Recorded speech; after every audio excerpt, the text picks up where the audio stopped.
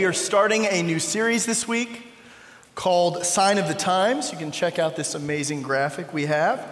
Over the next 3 weeks, we're going to be looking at some of the one-liners from the world-famous El Arroyo.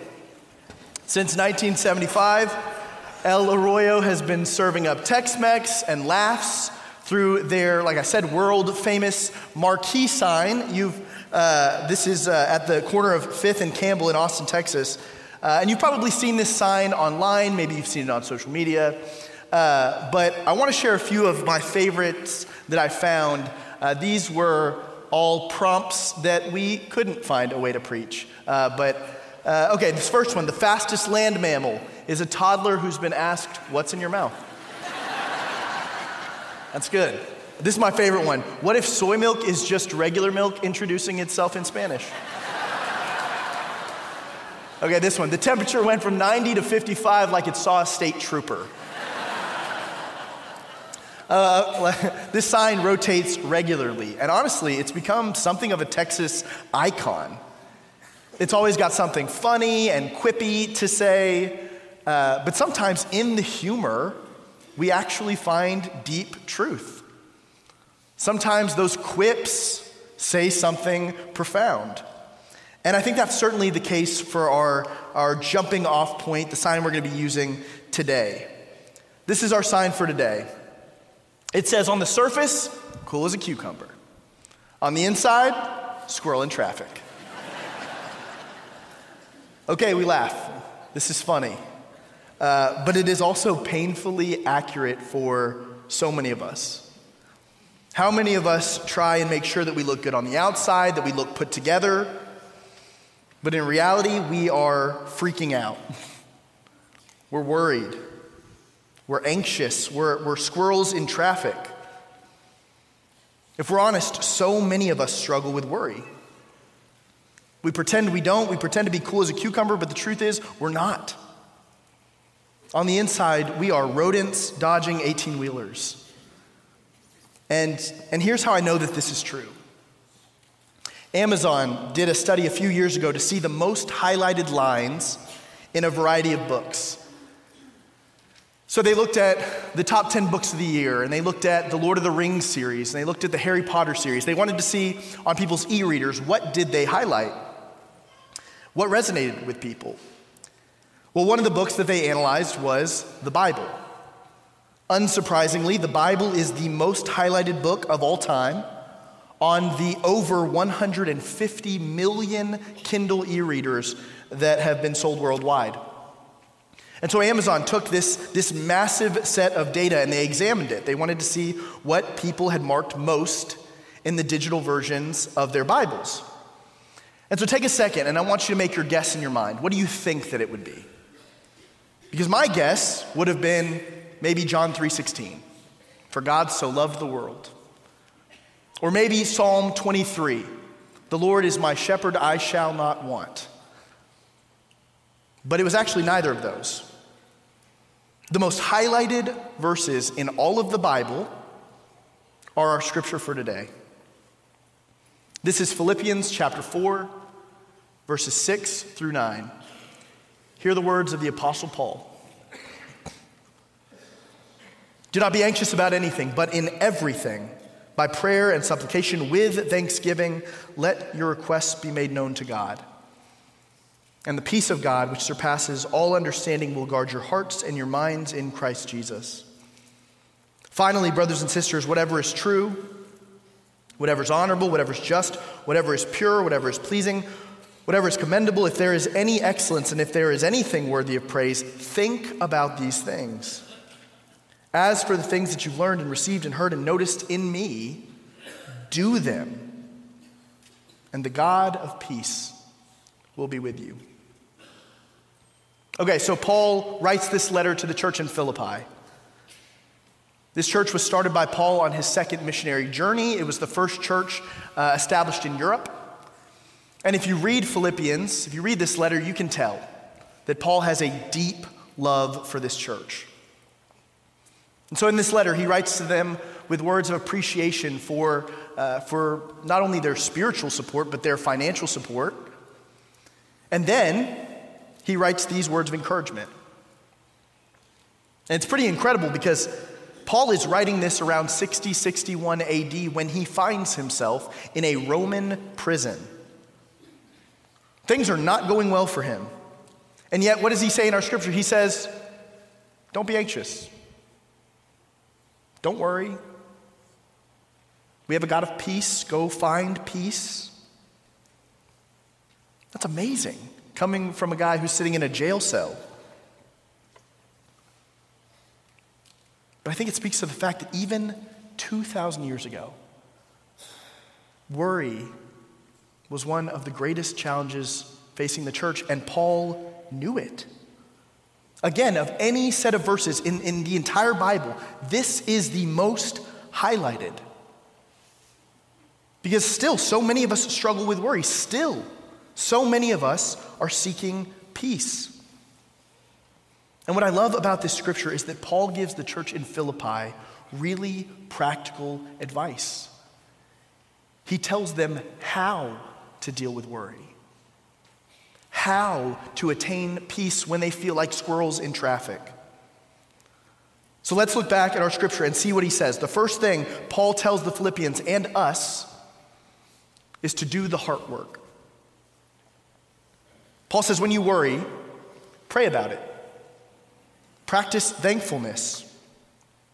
Do that and you will find a peace that passes all understanding. Paul says when you're worrying about something, the first thing you should do is inner work. And this is a powerful reminder for us because so often when we worry, we fail to do the inner work, the heart work. We fail to stop and take a minute and to really assess and evaluate our worries. I read a study this week where researchers took a large group of people who self-identified as worriers. And they asked them to write down their worries every single night before bed for a month. Well, after 30 days, they were told to revisit the worries that they had written down and to mark which of these things actually came to fruition. The research showed that 91.4% of their worries never actually happened. The vast majority of the things causing anxiety never occurred. The point is, oftentimes our fears don't reflect the reality around us. And if we just take a second and stop and really evaluate our worries, we will find that they don't hold water. They don't stand up. Like, are you afraid to fly? Because I am. Well, did you know that there is a 0.00001% chance of you being involved in an airplane crash? Which is still just like a little high for me, but you get the point. Are you afraid of heights? Well, your chance, this is the second most reported fear of heights. Well, your chances of being severely injured in a fall are 1 in 500,000. Are you scared of lightning? The chances of being struck by lightning, 1 in 2.3 million.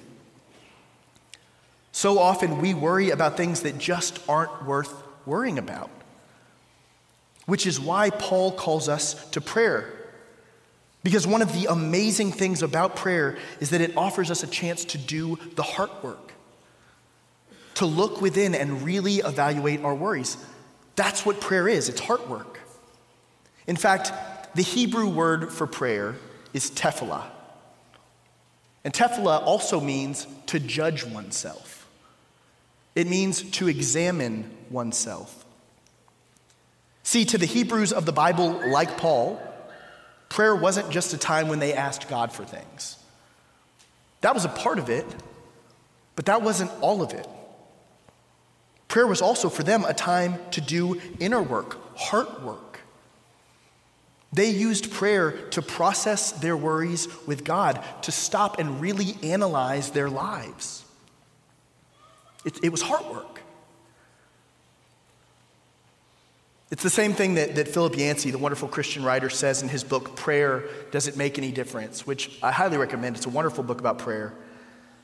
Yancey says, in prayer, I shift my point of view away from my own selfishness. I climb above the timberline and look down at the speck that is myself. Prayer is the act of seeing reality from God's point of view. I love that. Prayer is trying to see reality from God's point of view.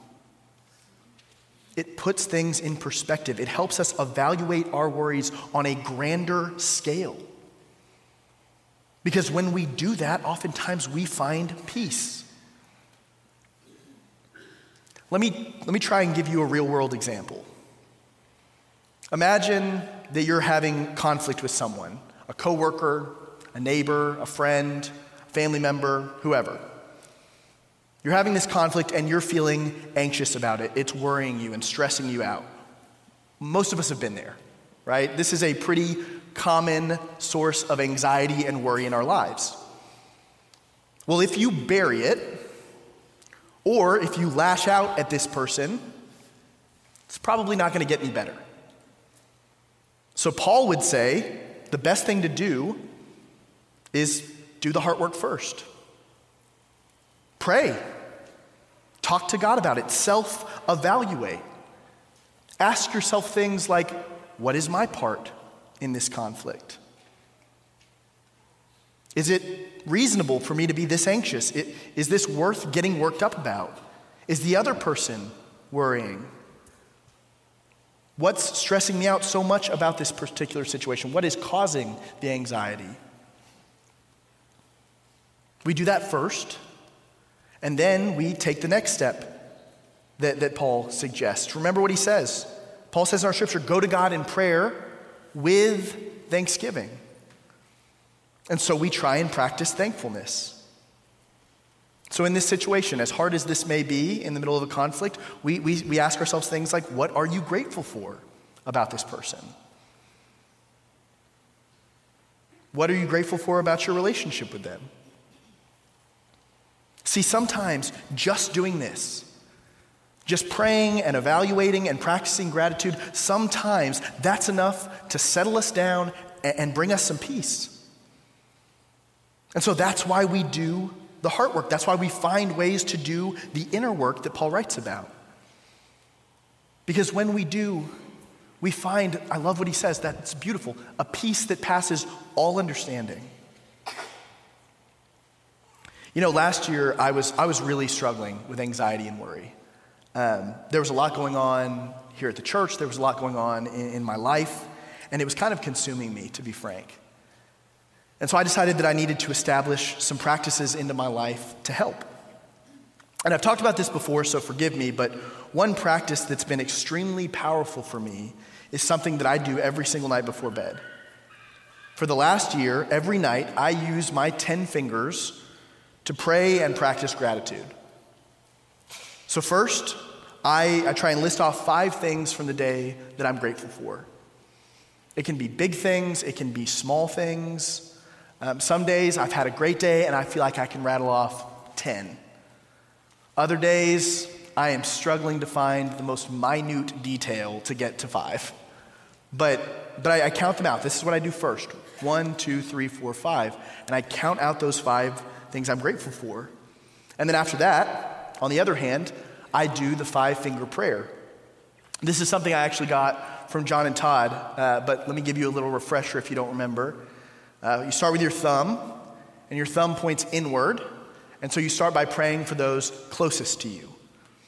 Your spouse, your kids, your best friends. Then with your pointer finger, you pray for those in your community who point the way. And so for me, a lot of times this looks like praying for educators because you can never pray up teachers enough. It looks like praying for the medical community. It looks like praying for first responders. Then your middle finger is your tallest, your highest finger. And so you pray for those in the highest places in our world. And so people like leaders of nations, the president, Congress, those sorts of things. Your ring finger is your weakest finger, and so you pray for the most vulnerable and marginalized in society. You pray for the sick and the hurting. And then with your pinky finger, your smallest, most insignificant, final finger, you pray for yourself. And I do this every single night, and I know it's kind of cheesy, but it has been huge for me. There has been something so powerful for me in just taking my worries to God in prayer and forcing myself to be grateful, even when I don't want to be. In doing so, I have found peace. So we pray, and we self-examine, and we practice gratitude. We do the heart work. And sometimes just doing that is enough. Sometimes we do those things, and we're good. But other times, we have to take the next step that Paul shares with us. After we've done the heart work, sometimes we have to move on and do some hard work. Remember what Paul writes. He says, "As for the things that you've learned and received and heard and noticed in me, do them. Do them. And the God of peace will be with you." So the first part of our scripture is all about the inner work, prayer and gratitude, but the second part is about the outer work. Paul says, go act, do the things that you've learned. Think about them first, yes, but then do. And you know what? That's the hard work. See, sometimes the inner work, the heart work, leaves us with no choice but to go and do some hard work. There are going to be times when we actually have to face our worries head on. Take the example that we just talked about, of that conflict that you're worrying about, this conflict that's stressing you out and causing you anxiety. Sometimes you take that to God, and you pray about it, and you examine it, and you practice gratitude, and you realize that what you're anxious about isn't worth the energy that you're giving it. And then that's it. That's the end of the road. You find peace. But other times, you do those same things, and you come to the conclusion that in order to find full peace, you're going to need to have a hard conversation. You're going to need to address it directly. Sometimes heart work precipitates hard work. The inner work points us to outer work, and when it does, we've got to be willing to do all the things that Paul says, things that are honorable and just and pure and pleasing and commendable and excellent. We've got to be willing to attack our anxieties with action. I'll never forget the first sermon I ever preached.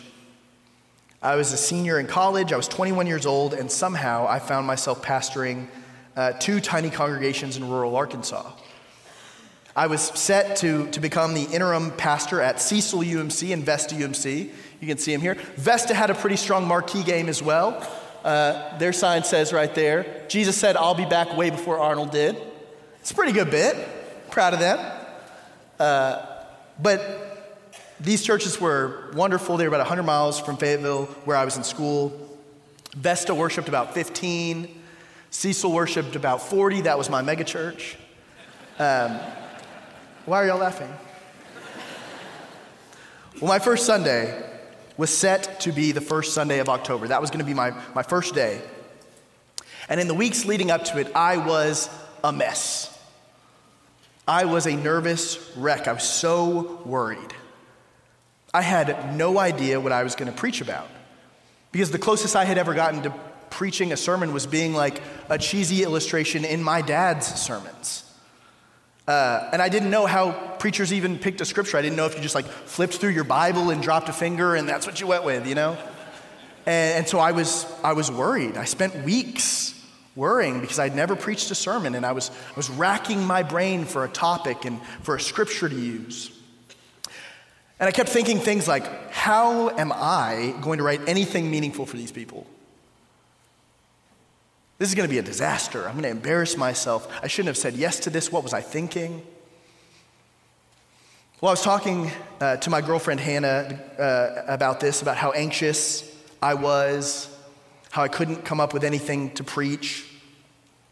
And she listened and kind of patted me on the back and encouraged me. And then the next day, I went in my room and I found that she had left me a card on my desk. It was this super sweet and encouraging note that she'd written me.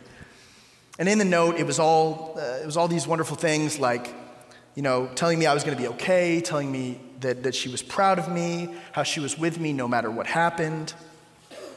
And then at the very end of her note, she included a scripture. Philippians chapter 4, verses 6 through 9. The most highlighted scripture in the Bible. And I read that note and I knew instantly what to preach. And so I got up on the first Sunday in October and I gave a terrible little sermon about worry. And I used this exact same text that we're talking about today.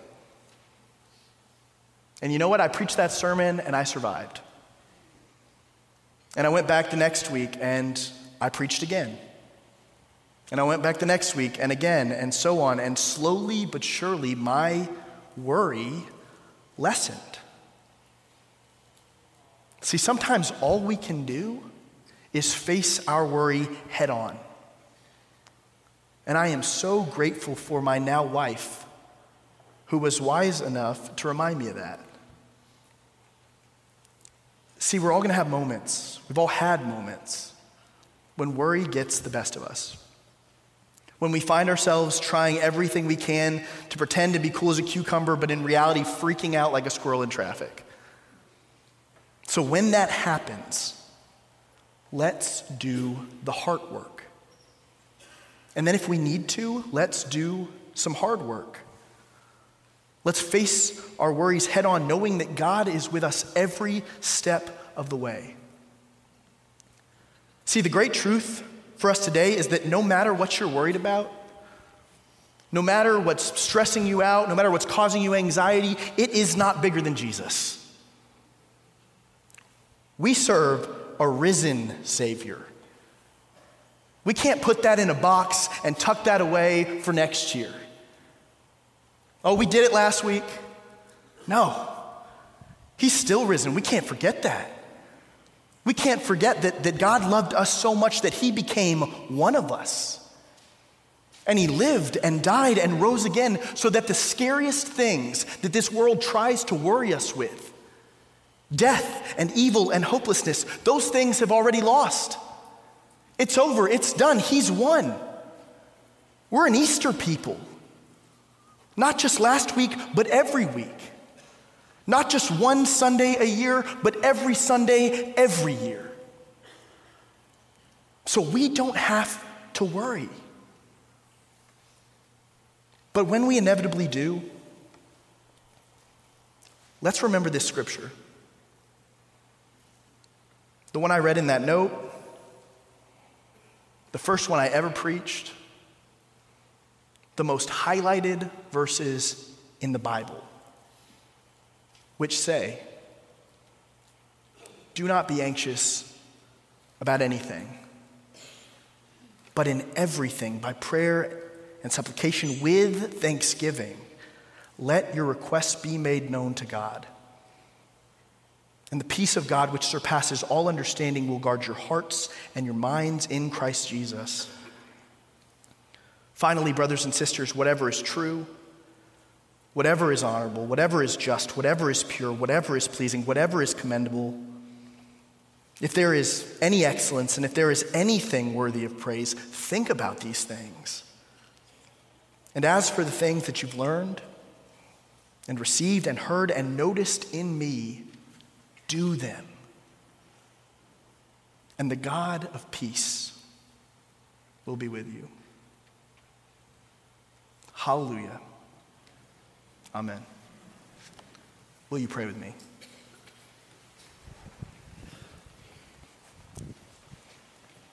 Lord, we confess that we are a room full of worriers. We are a people who worry about the past and the present and the future. But God, remind us this morning about the superpower that you have given us called prayer. God, it really is almost hard to believe that we have a direct line to you, that we can talk to you anytime. We can speak to the one who created the cosmos, trillions of stars, and we can talk to you anytime, and you listen, and you care, and you answer. Lord, it's almost unfathomable, but we are just so grateful. So God, help us to use this power. Help us to pray without ceasing, to practice gratitude, and to go out and do the hard work when we need to, knowing that you're with us every step of the way, that we're still an Easter people. We pray all of this in the name of our rock and our Redeemer, Jesus Christ. Amen. As we come to the close of our... Thank you.